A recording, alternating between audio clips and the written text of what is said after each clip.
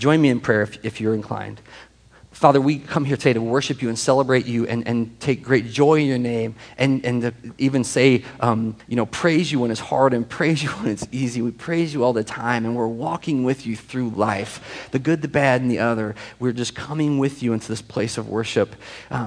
We do trust that you are here with us, and we ask now, Father, for this specific time, if no other time during the week, that we can set this time aside and open your word and be instructed by you, that you would teach us something today that we need to hear, and that you would encourage us by the proclamation of your word, by the proclamation of your Holy Spirit, that you would teach us and change us from the inside out. We believe that you are a God who is living and active, and we pray that you would intercede and intervene in our lives to shape us and direct us on this journey we have together. We trust you with this, and we pray these prayers in the name above every name on this planet, in the name of Jesus Christ. All right, praise God. So we're going to continue this morning in the book of Hebrews as a series we're calling Because Jesus. The overarching theme is that Jesus is greater than anything else in our lives, and that's true no matter who you are or where you are. There's nothing greater than Jesus. And we're going to be studying in the book of Hebrews chapter 4 today. And so if you have a Bible, go ahead and take that out and find Hebrews 4. And if you don't have a Bible, grab one off the end of the chair rows. We provide them for you so you can get eyes on the text. I'd be discouraged if you went out and you said to someone, I heard at church this today, and someone said, well, where is that? Why do you think that? And you said, well, because Bill said it. That's a terrible reason to believe things, right? I mean, the truth is that the Scripture is teaching all of us. We're going to hear that today from the Scripture itself, and so we should be getting eyes on ourselves. One of the great parts of my story is I came to Christ as a skeptic. A complete skeptic, and it was the Word of God that convinced me and convicted me, and not in a mental way, but in a holistic way, to believe the gospel, which is the point. It's not about head knowledge. It's about believing the gospel and following Jesus while we're here on earth. So I'm going to kind of talk and as we go through this text, so we're not going to read it and go back because it's a lot of text we're going to cover today, but we're going to kind of walk through it together. And I want to do this. I want to back up to verse 16 of chapter 3 to give us a bit of a context for what we're walking into, because you see in verse 4:1 it says therefore, and so when there's a therefore, I want to go back and figure out what's going on. So we're going to walk back to 16 and kind of come back where we started, or where we ended last week. This is what the word says. Who were they who heard and rebelled? Were they not those that Moses led out of Egypt? Talking about Israel here. And with whom has he, this is God, been angry for 40 years? Was it not those who sinned, whose bodies fell in the desert? You see? And to whom did God swear that they would never enter his rest, if not for those who disobeyed? So we see that they were not able to enter because of their unbelief. And that's where we stopped last week, that kept some Israelites from entering the promised land. Their unbelief kept them from entering. Chapter 4, verse 1. Therefore, since the promise of entering his rest still stands, let us be careful that none of you, now this is written to the church, right? Let us be careful that none of you be found to have fallen short of it. Fallen short of what? Entering God's rest. The promise still exists. We're going to walk that out in a second, because we have had the gospel preached to us just as they had the gospel preached to them, but the message they heard was of no value to them because those who heard it did not combine it with faith, right? They didn't put it together with, actually, it's like, it's not, the word's not faith. They didn't combine it with hearing what? Or living as though they've heard the gospel. You with me? That was the problem. They had been shared the same gospel that we have heard, that God will deliver them, that he'll make a way for them, and yet they died in the desert because they didn't combine it with what they believed or how they acted, the way they lived their lives. Now we who have believed enter the rest, just as God has said, so I declare on oath in my anger that they shall never enter my rest. Now, that might seem confusing to you. I'm going to stop here and we're going to walk through this a little bit, give you a little bit of context, right? He's talking about Israel in the desert. And we talked last week about how God delivered, and you know the story of Exodus probably. Even if you've never been to church, you've heard the story of Exodus, probably how God said, let my people go, and the waters parted, and they went across, and the enemy was swallowed up pursuing them. And after such a great deliverance of God, they walked into the desert, and after following Moses, they began to complain because they thought they were going to die in the desert. They were disobedient in the desert. The word says that they hardened their hearts against God in the desert. And I told you last week, and I'm not going to go over this too much, but I'm saying there is something profound that we need to understand as Christians, that we could hear the gospel, and we could be excited about the gospel, and then we could begin to follow Jesus as we pursue the gospel in our lives, and then we can end up in a desert where we begin to become hard-hearted, willingly choosing to be disobedient to God, doubting his very goodness and nature. And this is the hard part, and I know, this is what I'm saying, deep work, die in the desert without ever receiving the promise. And these are things that we wrestle with at Family Bible Church. We say, well, this is a big, what does that even mean? Is that possible? Right? We're going to talk about that a little bit later. Is that possible? But that's the warning. Look at it. It says, be careful that none of you can be found to fallen short of the goal. Be careful that you won't fall short, right? It's amazing to me, and maybe it shouldn't be because we're all human, but it's amazing to me that you could be delivered in such a powerful way by the hand of God, be set free from your captors. And remember last week, free from the fear of death. You don't have to fear death in this life anymore, and that's true. If you're a believer in Jesus, you have nothing to fear in death. Nothing. The word says things like, what can man do to me to threaten me with if it's not my own life, right? But he says, be careful you don't fall short of the goal, and the goal is to enter into God's rest. He says the promise still stands. There's coming a day. I loved our song selection today. Praise God for his sovereign oversight of our preparation for worship. It's beautiful that there's coming a day where we'll enter his rest. He's making a way for us. And that's the goal. It's as if we lose focus on who called us from slavery and we begin to believe the lie of our captors and our enemies. That's what happened. The funny thing is, the scripture seems to say that this is the work of the people, that this is a hardening of their own hearts. This is the turning of themselves away from God and the good news and the kingdom that's promised to him. I heard another pastor preaching about the Exodus story, and he said that when the Israelites went to investigate the promised land, right, that 12 people had gone to see, is this possible? Are we going to make it? And when they came back, all 12 were really excited. Man, it's going to be so good when we're, with God forever in the promised land. Like he's making a place for us. And I'm going to start transposing these things with Christ in the gospel. I want you to understand these are the same things. It's not a different God in the Old Testament and the New Testament. Jesus is the one and only God, and this true story of Israel is overlapped with this true story of Jesus Christ and entering the promised land. And so maybe that's the experience, and you go with some brothers and you go, this is going to be so great. And then you turn around and you come back and you're living in this space in the desert and you begin to question what you just saw. Is it that good? That's what happened. That's what this pastor was talking. That's what happened. 10 of the 12 began to go, I'm not so sure. Did we see that right? Those guys were huge and we're very small. This life is hard and I'm very weak. And the key difference, and you can check this out in the Old Testament, the key difference is that the two that believed it didn't look at the circumstances of man. Like that's what they looked toward God. God's huge and these giants are small. That's what happened, right? So why is the author of Hebrews, he's writing to the Jewish audience, but why is this written to the church to say, be careful that you don't fall short of it? This is written to those who are believing the gospel. Be careful in this life that you don't fall short of the goal. Unite your faith with what you do. Pursue him in the hard times. Be careful so that you may not be found to have fallen short of God's best for you. I believe the same principles are true. And you know what is funny about this? We can forget God anytime. I don't know if you think that's true, but we can forget God in our success as easily as we can forget God in our failure. You know that's true?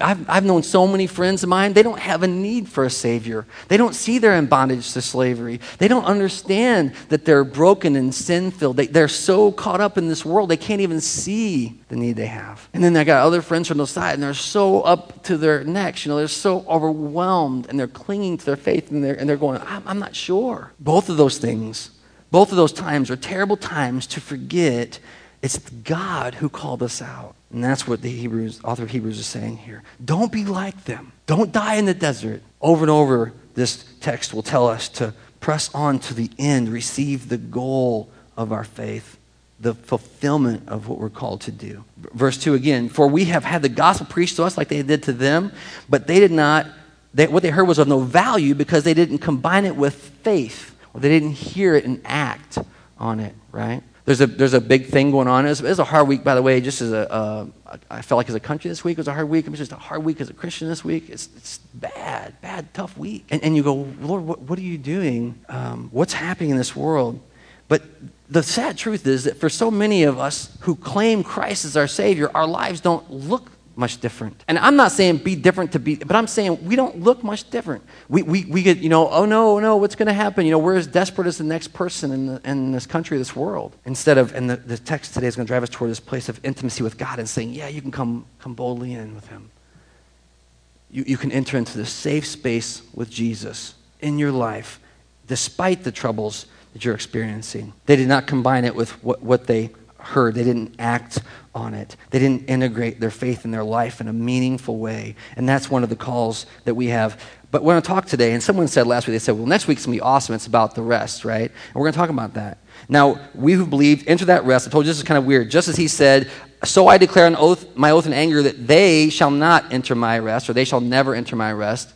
And that will be the people who will die in the desert. Like, that will be the people who will be hard-hearted. So the author is assuming that if there's people who are going to not make it into the rest, or people who are going to make it into his rest, and we saw that was true for Israel, they did inherit the promised land.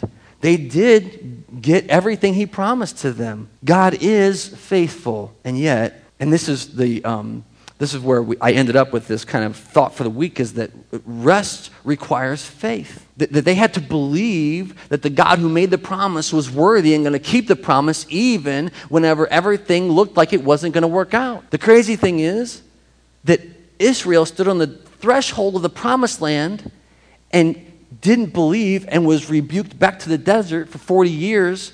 And then the next generation stood on the same threshold and had the same choice and chose to believe that God would keep his word and entered the promised land. There's kind of an idea there that had they not believed, they would have been rebuked back to the desert. Do you not know who you're following? You're following the God who keeps his promises. And that is especially true when we're in hard times. So if there's people who will not enter, there are people who will enter. That's what he says. And that's the people who are going to be believing and acting as though they believe. And yet, his work has been finished since the creation of the world. Now we're going to talk here about three rests that he brings up in this book. And the first is right here. And yet, his work, God's work, has been finished since the creation of the world. For somewhere he has spoken about the seventh day in these words, and on the seventh day God rested from all his work. I'm going to stop. So that's the first idea, creation rest. That God created everything and then was at rest. His work was finished. It's funny to me, it's striking to me that the final day of his act of creation was the creation of man. And I know right now we have all these, debates, I'm saying, between like faith and science. It's like this whole thing going on. But I'm telling you that every narrative we are this final creative act, that people don't want to admit it, what I'm saying, but that's why we think we can change the world. Like, why do people believe that that's true? I mean, even people who say there's no God believe that people can change the world. Why do you think that's true? Because they believe that we are the species that are superior to other species, even as they say you're not superior to other species. And so the Bible certainly says that was his creative pinnacle. He created man, and then he rested. Man, he said it's very good, and he rested from all of his work. It's the first Sabbath we're reminded of here, that God had rested from his creation activities. Someone said to me this week, they said, well, I'm thinking about this. Maybe God just wound the clock up and turned it loose, and he has no control anymore. That's maybe something you can choose to believe. That God, that's what it kind of sounds like, right? But then look what the next verse says. And again, in the passage above, he says, they shall never enter my rest. That is not a God who wound up the clock and let it go. That is a God who continually intervenes for his people and rebukes them in love and chastises them when they're disobedient. He made them. He knows them. He made you. He knows you. He knows your life. He knows your choices. He knows your everything about you. And he is the God who is intervening on our behalf and trying to call us to himself, calling us to his Son, beyond ourselves, to righteousness and holiness and sinlessness. And you and I, if we follow him for any period of time, we're like Peter. We fall down in the boat and we say, I'm a man of unclean lips. Because you know your brokenness, and I know mine. Here, he says, there's a second kind of rest, and it's the rest of the promised land. It's the rest that we will enter into if we believe. It's the sure promise of God. It's not dependent on us. It's dependent on believing that he is capable to do what he says. And that's what the verse 5 says. And again, the passage above says, they shall never enter my rest, right? That's God with his people actively intervening. And in verse 6, it still remains that some will enter that rest, and those who formerly had the gospel preached them did not go in because of their disobedience, right? And now we're going to flip. I'm going to read a few more verses here. Therefore, God again set a certain day, and here it is, calling it today, when a long time ago, a long time later, he spoke to David and said, today, if you hear his voice, do not harden your own heart. Don't do that. Don't live in disobedience to God. For if Joshua had given them rest, God would not have spoken later about another day of rest that's coming. So there's a third type of rest that's coming for the people of God. That's the promise. And the word here says it's called today, a day of entering his rest. So we have the creation Sabbath. We have Israel's rest in the promised land when they inherit the promised land. Although you look at the Middle East now, it doesn't look like a lot of rest is happening there, right? But then we have this kingdom promise of a rest that's being brought in Jesus' name. Today, if you hear his voice, do not harden your hearts. I want to talk for a moment about that. This idea up above where it says in verse 6, they didn't go in because of their disobedience. That's one translation of that they disobeyed what they knew to be right and good and pure and holy, right? But that sounds a lot like us earning our salvation. You know what I mean? Like that we must have the right information and make the right decisions and all these things. And I don't believe that that's true. I mean, the Bible says that the gospel rescues us in our deadness. He delivers us from the grave. I mean, literally, like right now. And I want to say, if you don't know Jesus, you're in a grave. You just don't know it yet. Like you are in a grave. You're dead in your sin. You can't lift a finger to make it right. There's not enough good acts to do to make up for your brokenness. The way you hurt others, the way I hurt others, there's nothing. And the truth of the gospel and this powerful experience that we have in Christ is not that we manifest the energy and showed up and admitted that we knew who Jesus was of our own volition, but it was that we were dead and God in his mercy, here it is again, came and entered into our lives and touched us in a way that he raised us to new life. I told you before, I was a skeptic. I was a cynic. I was a non-believer, and I was like an aggravated non-believer, and God, in his mercy, reached in and touched me in a way that I can't deny his reality, even if you all would want me to. Even if my friends who don't believe would want me to. I can't deny it anymore. It's in me. It's coming out of me. I don't control him. But before that, I was dead. And if you don't know Christ, so are you. There's this third type of rest that's coming. That's a promise in Jesus' name, where he intervenes on behalf of his people today. So what is our responsibility then? I mean, because I just told you there was time in the desert. Man, I think we see it today. If you hear his voice, don't harden your hearts. Disobedience is a willful lack of faith. Isn't that interesting? Because you might think, like, if you read that, you say, well, disobedience means you go, God says go over here, I'm not going to go over here, I'm going to go over here. That's true, but you know what that is? That's really a willful lack of faith in believing that what God has said is true. You may have heard it said before that Jesus is the way, the truth, and the life. And you go, maybe, but I'm going to go over here. That's a willful disobedience. That's a willful lack of faith that God is who he says he is. Why did I tell you earlier, if you're going to, if you've not read the Bible, read it for yourself, engage Scripture, talk to God, wrestle, and ask the hard questions. Don't be a coward, but enter in with him and say, if you're here, show me where you're here. Show up in my life. Give me, the famous movie with Jim Carrey, give me a sign, right? There's signs all around, but we willfully ignore them. We choose, here it is, to not believe.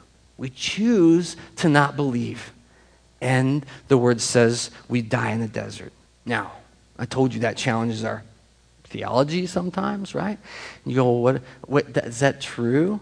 I was reminded in my preparation of the text about the sower in the field. And it would be one thing if the word says, well, there was a sower sowing seed, and some fell on rocky soil, and it died. Some fell on amongst the thorns, and it died. Some fell and was picked up by birds and it died. And then some fell and lived. But that's not what it says. No. It says some fell on rocky soil and had shallow roots. And when the heat of the day came, and when the trials came, it burned up in the sun because it had no root. It was in bad soil. Some, it said, fell amongst the thorns and the thistles, and it was crowded out by the stuff in life. It was in there, yeah. It was real, yeah. But it was being choked out by the stuff around it. But then it says some fell and was taken away. Never even got a root in. But the crazy thing is you have the ones that didn't root, but you have some that rooted. You have some that was growing but was being choked by the world. And then the word says that some falls on good soil and produces a crop 30, 60, 100-fold, right? Some falls on good soil. And you say, well, what's going on there? I remember a great friend of mine one time, I was talking to him about faith, and I had and this is hard. I'm just being honest with you, but, wrestling with my own faith journey, and I was telling the story about how I come close to Christ. I come close to Christ, I was born and raised in church, and then I left, and then I went to a camp and heard a gospel preacher preach an altar call, and I went forward and gave my life to Jesus, and then I ignored God, willfully lost faith. I mean, really, right? You go, well, he's a kid. It's your fault, right? Went back a year later, heard the same gospel preached, felt the Spirit of God in me, went forward, rededicated my life, and then just willfully, slowly walked away from God. I'm telling you, what is your prayer for your faith life? Because now God has started something in me, and I want to nurture that. I want to not willfully not believe. I want to not even kind of stand there and hope he drags me along, but I want to surrender my heart. Do you want that? I want to be, as someone said recently, like the clay before the potter. Wet and loose and in your hands and in your control. Why? I want it to be good soil. I want to believe. I want the promise. And that's not, well, look at how awesome. Where are you? Are you in a desert? Are you drying out? And in that hardest place, are you willing to re-render your heart to Christ? That's right. You're the one that made the promise. Or, that's right. I remember when I tasted and saw that it was good. It's really good. And if the God who made the promise and the God who gave us a taste is good, then the God who will deliver us from this current difficulty is good. Today, if you hear his voice, don't harden your hearts. If Joshua had given them rest, God would not have spoken later about another day that's coming, but there remains then a Sabbath rest for the people of God. For anyone who enters God's rest also rests from their own work, just as God did from his. So it's not about works salvation. It's not about earning our way to kingdom. It's about his grace to us and us being willing and to believe, submitting ourselves to him.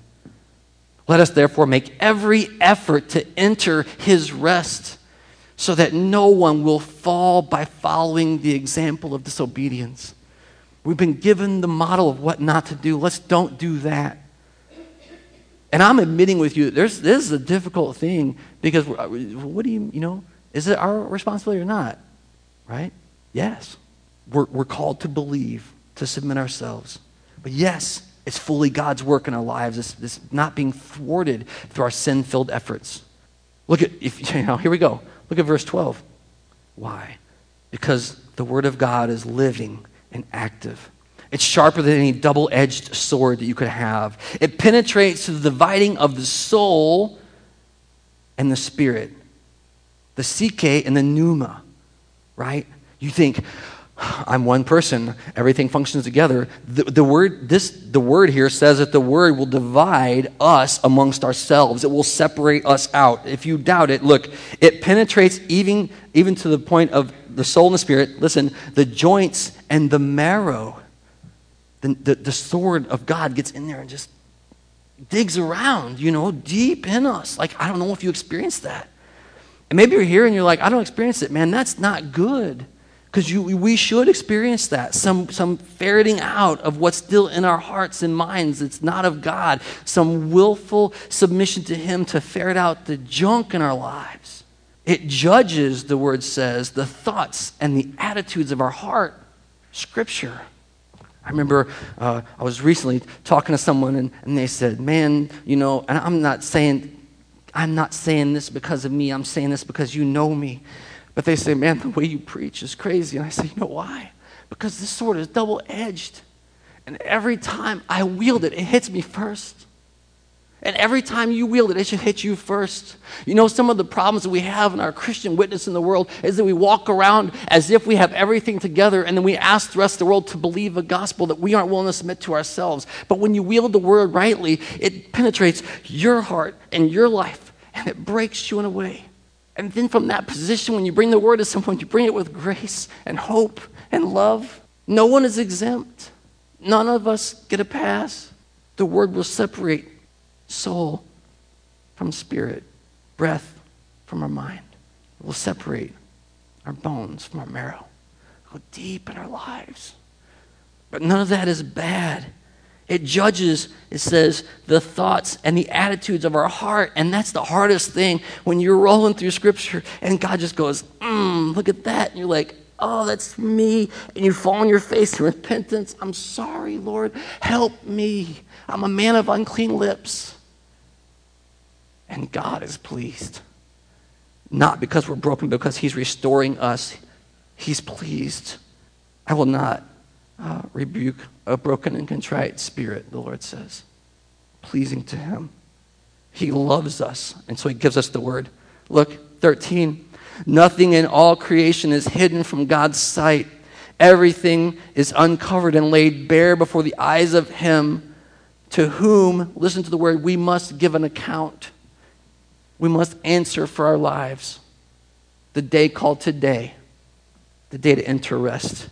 And if we stop there, and that's if you have a Bible that has headings, I kind of don't like headings in Bibles. I think it's someone trying to help us be lazy, right? But if you have headings, it probably stops there and go, okay, there you go. And you say, man, I was there. I said, Lord, where are we going to stop in this text? Because here it is, and we've got the word cutting in and dividing us internally and separating out the good, the bad, the wheat, the chaff, right? The sheep, the goats inside. And then the Lord says, look, therefore, 14, therefore, since we have a great high priest who has gone through the heavens, Jesus, the Son of God, let us hold firmly to the faith we profess. What will be your good confession? I knew the Lord. What will be your hope? Jesus entered heaven on my behalf. Like that, the sword that divides, that divides bone from marrow. He's the one that opens the gates for us and makes a way. He is the way, the truth, and the life, and no one will come to the Father except through Jesus. We have a great high priest. Look at 15. For we do not have a high priest who is unable to sympathize with our weaknesses, but we have one who has been tempted in every way, just like me and you, yet he was without sin. We have a perfect high priest. He struggled in all the ways you struggle. He has all the same difficulties that we have, and yet he did not sin. That's our high priest. Let us then approach the throne of grace with confidence in his name, so that we may receive mercy and find grace to help us in our times of need. You see, if we stop there when that sword is in and we just go, oh, I'm not going to make it. And he says, no, look to Jesus. Look to Jesus who makes a way. That's the clarion call of the church. There's nothing else. That's it. We stake all of our claim on it. And come whatever comes in this life, come whatever comes of our work and our ministry or anything else in our life, what we look to is Jesus himself, our great and perfect high priest who has entered into the sanctuary and invited us. Why should we worry about it? Well, Bill, I'm saved. I remember. Does your life look like one who's listening? I mean, I asked it of myself. Does my life look like one who's listening? And the Spirit and his grace edges me ever forward toward entering with confidence into the throne of grace. How about you? Are you following him with everything that you have? Are you looking beyond this world to his kingdom coming and celebrate more what he has promised than what we have right now? That's the difficulty that we face. in this desert time. Pray with me if you would.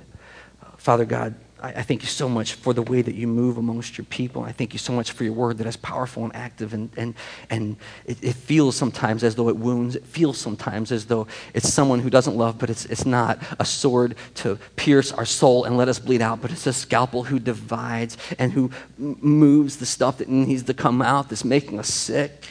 I pray, Father God, for my friends here today who don't believe that you have made a way in Jesus' name. I pray that your Spirit would convict them in the deepest parts, and that their testimony would not be, well, some pastor convinced me or some church convinced me, but Lord, you moved in my life and you wrestled me and you won. That you would have your way with their hearts and their minds, Father, in everything. And then, Father, for those who are following you and we have said, you are our Lord and our Savior, we don't want to be like those at the gate who says, Lord, Lord, and you say, I never knew you.